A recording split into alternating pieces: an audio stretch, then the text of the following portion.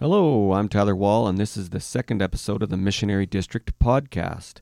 With me is Amos Martell. That's me, Deacon Amos.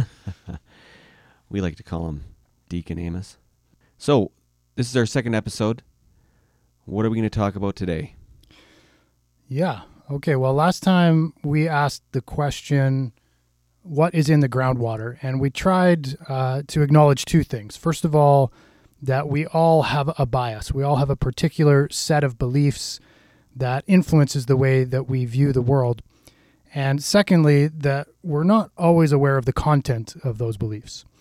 And in this episode, we're going to try and, continue that conversation and try to provide some definition for what it is that actually makes a society secular. And in particular, we're going to talk about the separation of public and private life. And then I think we're going to jump back into the metaphysical question and see if we can't start to put some language to the assumed beliefs that are present in our world. Yeah, I really like the groundwater analogy. It's really good.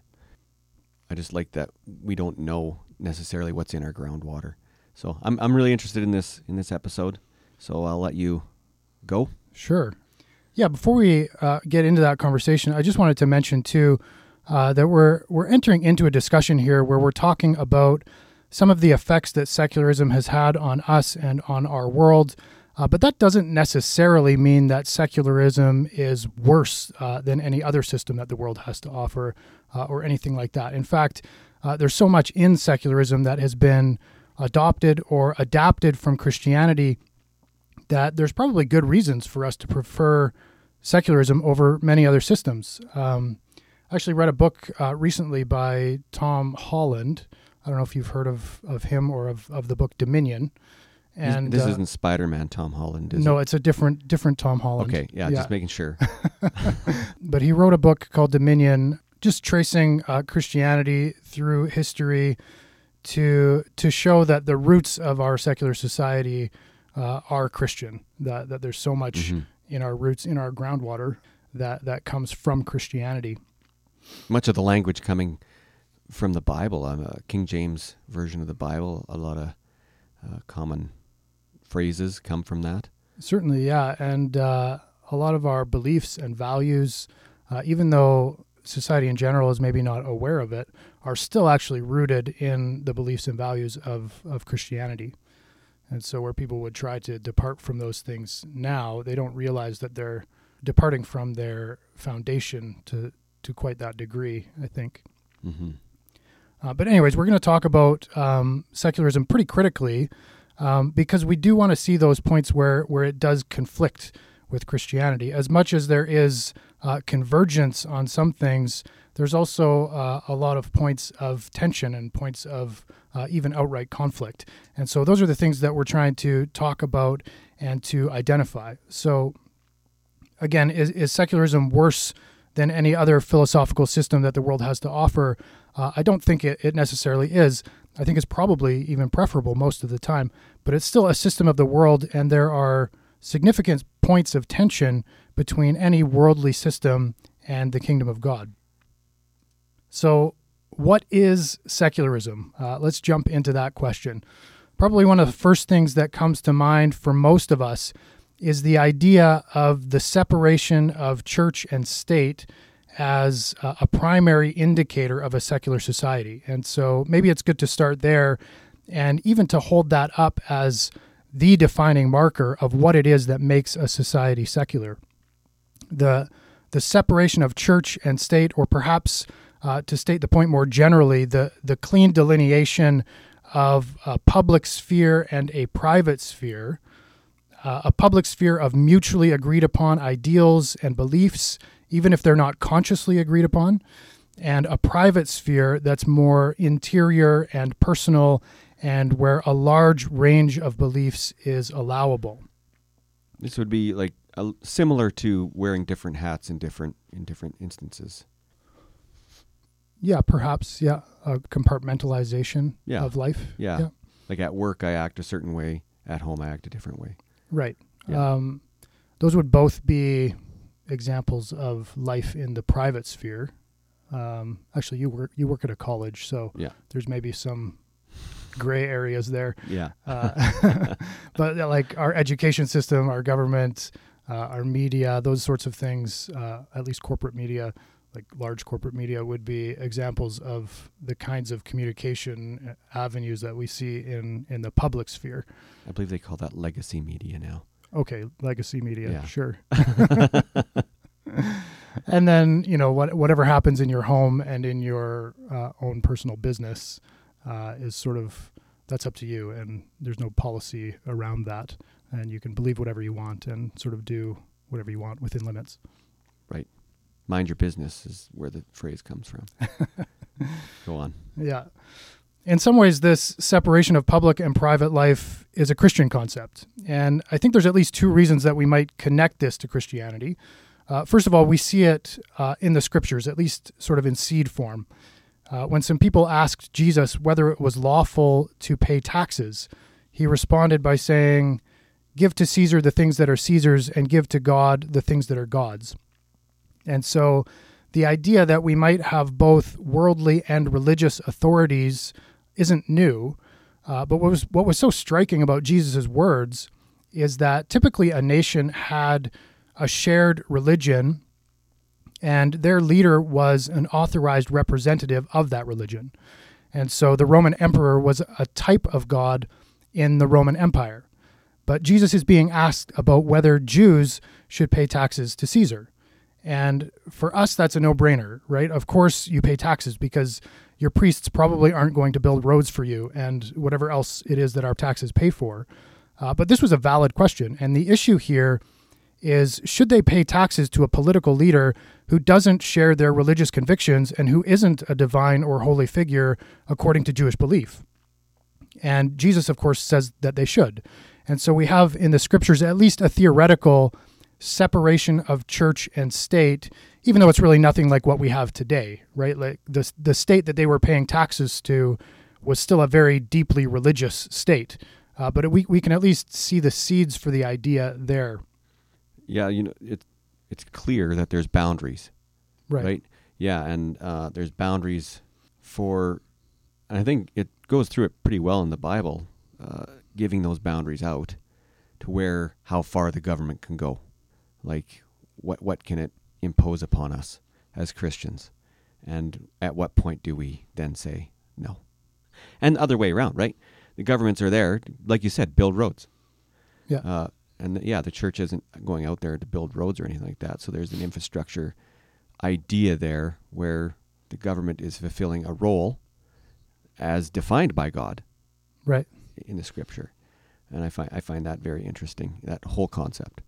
And so I'll just let you keep going there. Right. And then, as you say, like, there are some clearly defined limits even in the scriptures where, like in the book of Acts, when they're told not to preach anymore, they're like, no, we can't do that. We're going to keep preaching, and you can imprison us and beat us if you want to, but we have to keep doing this. Yeah. Yeah. I think the second reason we might be able to connect this to Christian belief is simply because Christianity is explicitly not nationalistic and actually aims at the conversion of the entire world. And so if the belief structures are going to be maintained across, all of these vastly different cultural expressions around the world and through time, then there has to be some way to cleanly distinguish between the content of the religious beliefs of Christianity and the beliefs that are held by whatever culture that we happen to find ourselves in. And so I think it stands to reason then that when Christians are in the minority, that we're concerned to clearly define and protect our belief structures in the face of whatever the dominant culture happens to be. But then also when Christianity becomes the dominant culture, that same sort of perspective is allowed to be infused into society as a whole. And so in some ways, secularism, at least in how we've defined it so far as the separation between public and private life, is something that we should expect, particularly in cultures that are predominantly Christian, which is why it's so prevalent in the West. I think it actually remains to be seen whether or not secularism is even compatible against another background. Yeah, and then that brings up like questions in my head about, so is Christianity then superimposed over top of the culture that allows it to exist? At what point does Christianity become the culture that exists where other things are superimposed on it? And I think we could probably deep dive into that if we really wanted to. And I think, the West, that's probably been the closest version of Christianity where it has been the dominant culture, and other things have been superimposed onto it, other cultural views. But I don't want to sidetrack this whole thing with that kind of question, because I'm sure we could talk for an hour on that. Yeah, we could go pretty deep into that, I think. Yeah. Starting with the conversion of Constantine and going through, all of history is... And even the mindset of, if God is God, if you superimpose Christianity over a belief system, at what point does God just say, this is my culture now?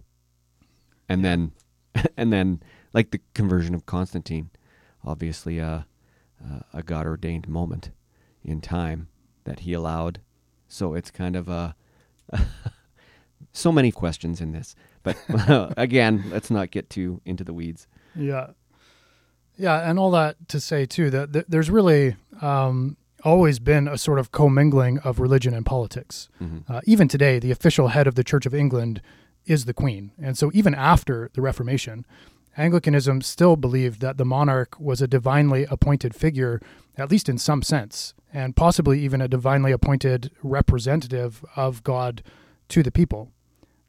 But in any case, I think most people would agree that this is a marker, and perhaps the primary marker, of secular society, a society in which there is a public sphere and a private sphere. And so when we're talking about what is secularism and what is secular ideology, we're really talking about what it is that is allowed to exist and to flourish in the public sphere, among all of those things that are mutually agreed upon.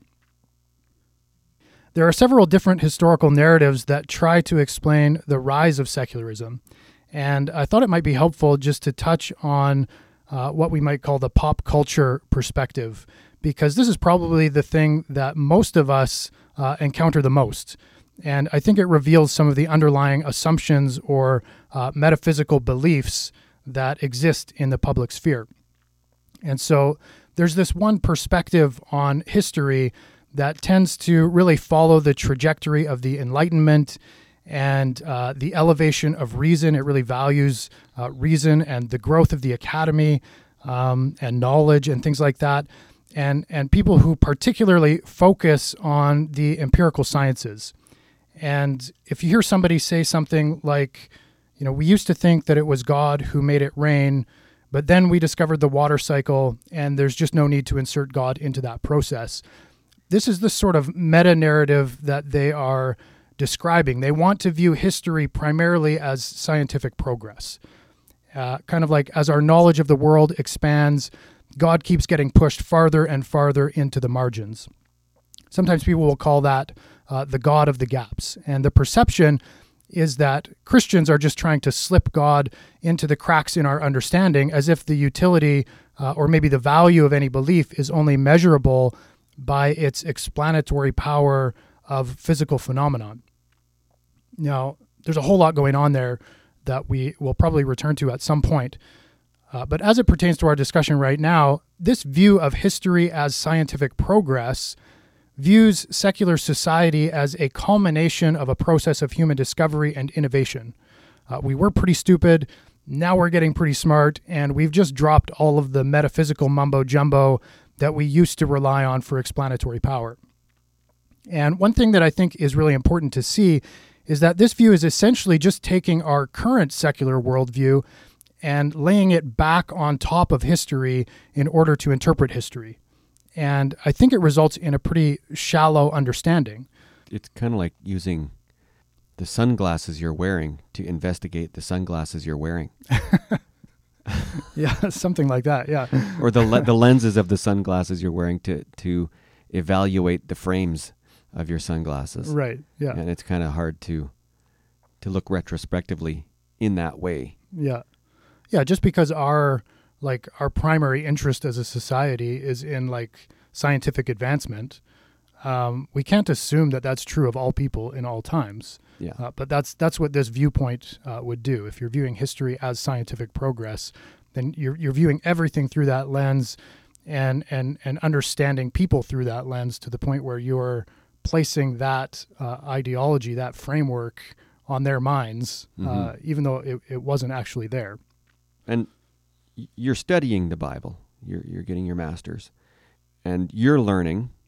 Can you speak a little bit to how when people read the Bible today, when they're studying the Bible, how that's actually happening when they're reading the Bible? Oh, goodness.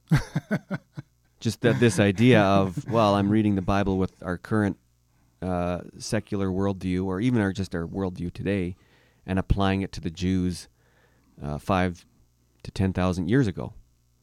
Yeah, that's a big question. I think I probably actually want to do a whole episode on biblical interpretation. But just briefly. Wait, you have to interpret the Bible? I think so. Oh, okay, yeah. Okay. I think by default we interpret anything that we consume. Yeah, but to say that it happens though, right? Like we read the Bible a lot of times with our own frame of reference. We're splashing groundwater all over our Bible before we actually read it. Yeah. So to speak. Yeah, I mean, to give one example, when you read in the Gospels about all the demoniacs that, Jesus cast demons out of, nowadays we consider pretty much all of that to be mental illness.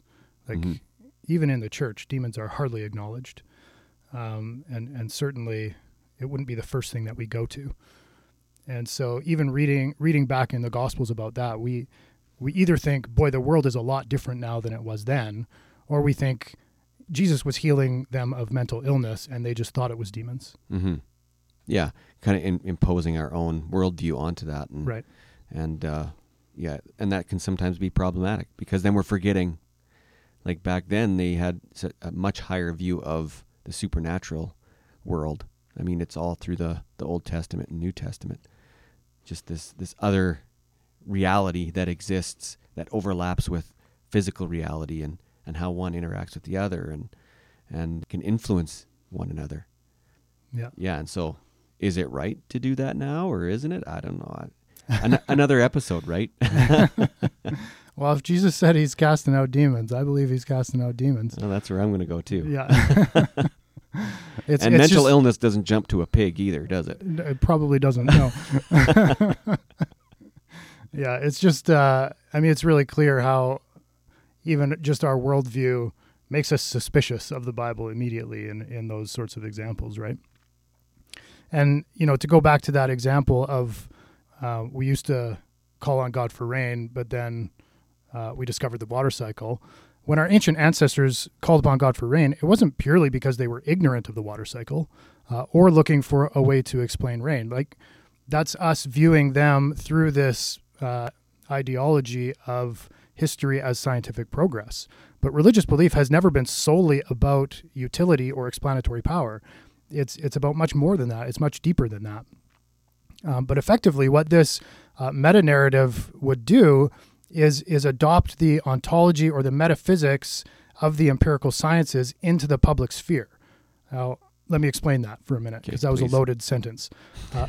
Empirical science is built upon something that we call methodological naturalism, which means essentially that for the sake of scientific investigation, we assume a naturalistic worldview. We assume that there is nothing beyond the physical, natural world that is going to act on our experiments or corrupt our data or anything like that.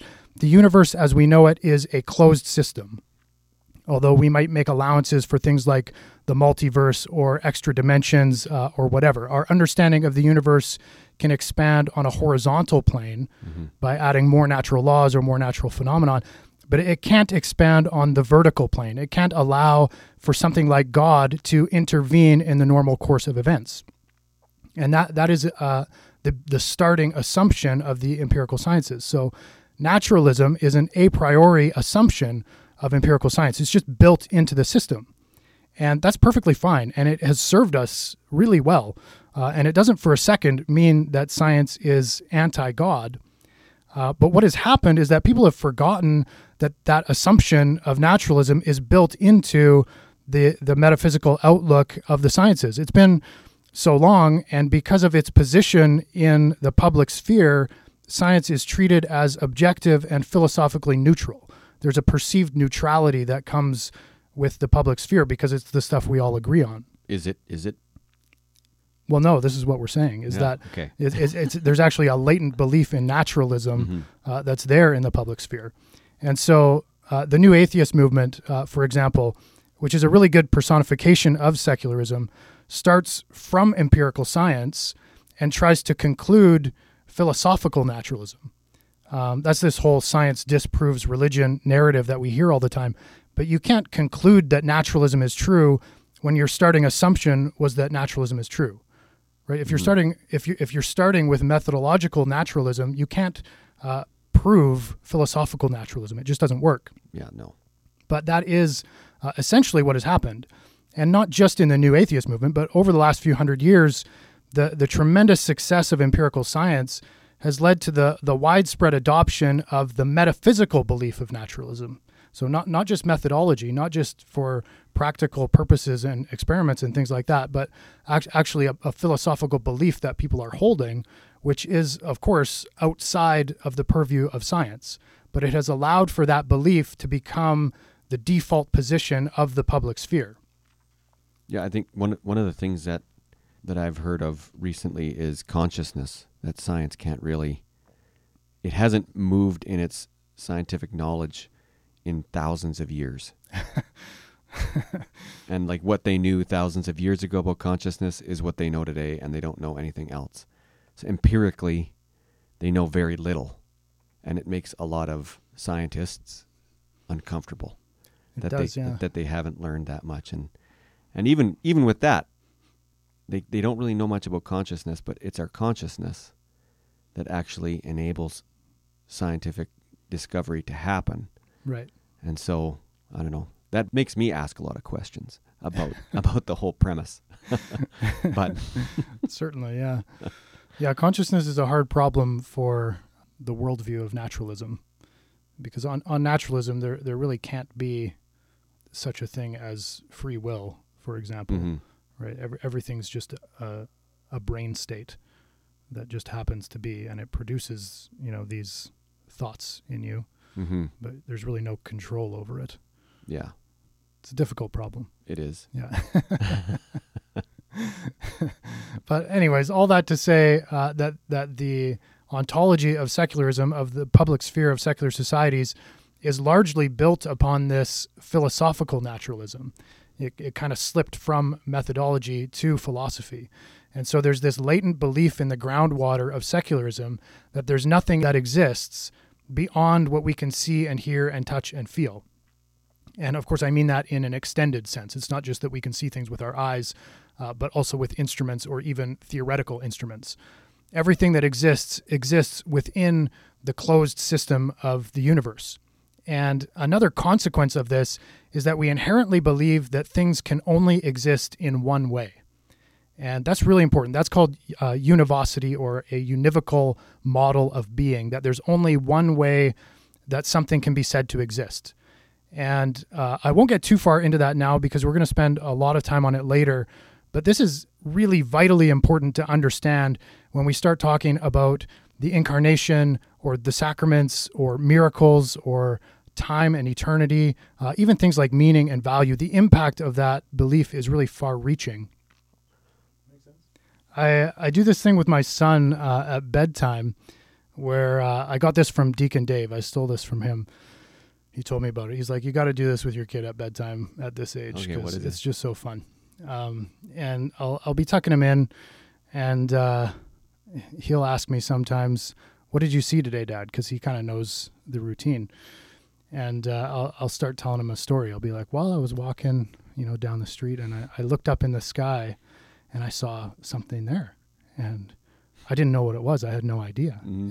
I thought at first that it was a leaf, and but as it got closer, I realized that it wasn't a leaf, and so I kept walking and I kept watching it, and then it got closer and closer, and he starts shaking at this point because he's just so excited, and it got closer and closer, and I realized that it was the flattener. And then I just jump on him and squish him, and he just laughs his head off, and he loves it. That's awesome. Yeah. I have so many of those games I play with the kids. My kids at this point are just like, okay, Dad. Good enough. Like, stop telling me stories. Yeah. Well, my son's 3, and so he still loves it, and he thinks That's I'm the good. funniest guy in the world. So that's helpful for me. That's good. Well, it goes till 6 at least. My 6-year-old daughter feels the same way. That's awesome. My 9-year-old son, he's kind of weighing his options at this point. You're funny, Dad, but...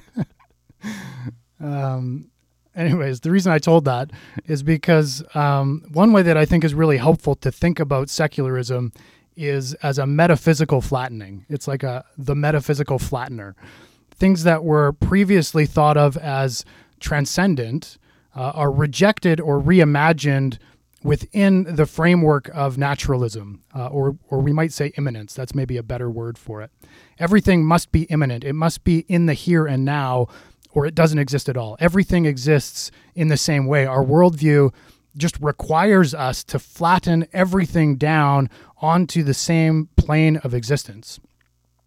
When Charles Taylor describes the worldview of secularism, Charles Taylor wrote a book called A Secular Age, which is like the textbook that you want to read on this stuff. But when he describes the worldview of secularism, he talks about it in terms of what he calls the immanent frame. And so where once the world was infused with mystery and transcendence, and where the cosmos were enchanted, and we actively sought out the providence of God, and we were fearfully aware of demonic activity around us, and saw spiritual causes behind the ordinary events of life, we've discarded all that. We've discarded the transcendent and the spiritual, and we reinterpret those spiritual causes and forces through the frame of immanence. So secularism is a metaphysical flattening. It rejects the transcendent and reduces everything down to the same plane of existence. You know, which is really interesting, because I think what we're seeing in the last 15 years is the naturalists realizing with everything that we've discovered and all the information and all that stuff that naturalism and science has discovered, they're realizing there's some of these answers can't be answered with science. Mm-hmm. And so they come up with theories, scientific theories, to help explain, well, this shouldn't actually be happening. So how can we explain it? And like one of those things is called simulation theory. Have you heard of this? I think so, yeah. Yeah, so simulation theory is basically that we're actually living in a simulation. Right. And the evidences that they give of this is that, well, look at video games 20 years ago and the graphics, and look at them today, and the realism that they're pushing. If they can do that in 20 years, well, it's not far to believe that we're actually... I actually saw one person describe simulation theory, and if you took out the words simulation and replaced it with God, they would be describing a religion. Right. And actually they would be describing Christianity. And I found it just fascinating. I'm like, they don't actually hear what they're saying. Right. Yeah, anyway, it's like they're grasping at the beyond, right? It is, yeah. The other that God is. It's those things that you're talking about here that they can't, that they're trying to do away with, but they're realizing, oh, we actually need those things to help us explain things. And so, but we've rejected one thing, and so we can't bring it back. So we just need to, with the model that we have now, we have to make everything fit. And so they're trying to make it fit with like sledgehammers and... Right. Anyway, can you give us a summary of it? Because we went through a lot of stuff. Would you be able to give us a summary on that? Sure, yeah. So a secular society is one which has a public sphere and a private sphere. And for the sake of simplicity at this point, we could just say that the public sphere contains all of the beliefs that we can mutually agree upon as a society, and the private sphere is everything that we might disagree on. And at an ontological level, this results in a sort of metaphysical flattening where naturalism is adopted as the default worldview of the public sphere, and anything transcendent, or really anything which would contradict naturalism, is denied or at least reimagined through the framework of immanence. Right, and that would be like we just described in that simulation theory. Right. Just, we're going to reject that, but we want to do it our way. That sounds really familiar. I feel like there's maybe in the first couple books of the Bible, There was something about, trying to do it my own way. Yeah. Somebody might have done something, eaten an apple or something like that. I don't know. Thanks, Amos. This was a great episode. Thank you, Tyler. And if anyone has questions or comments, we'd love to hear from you. missionarydistrict@gmail.com. Absolutely. If you have any questions, shoot them our way.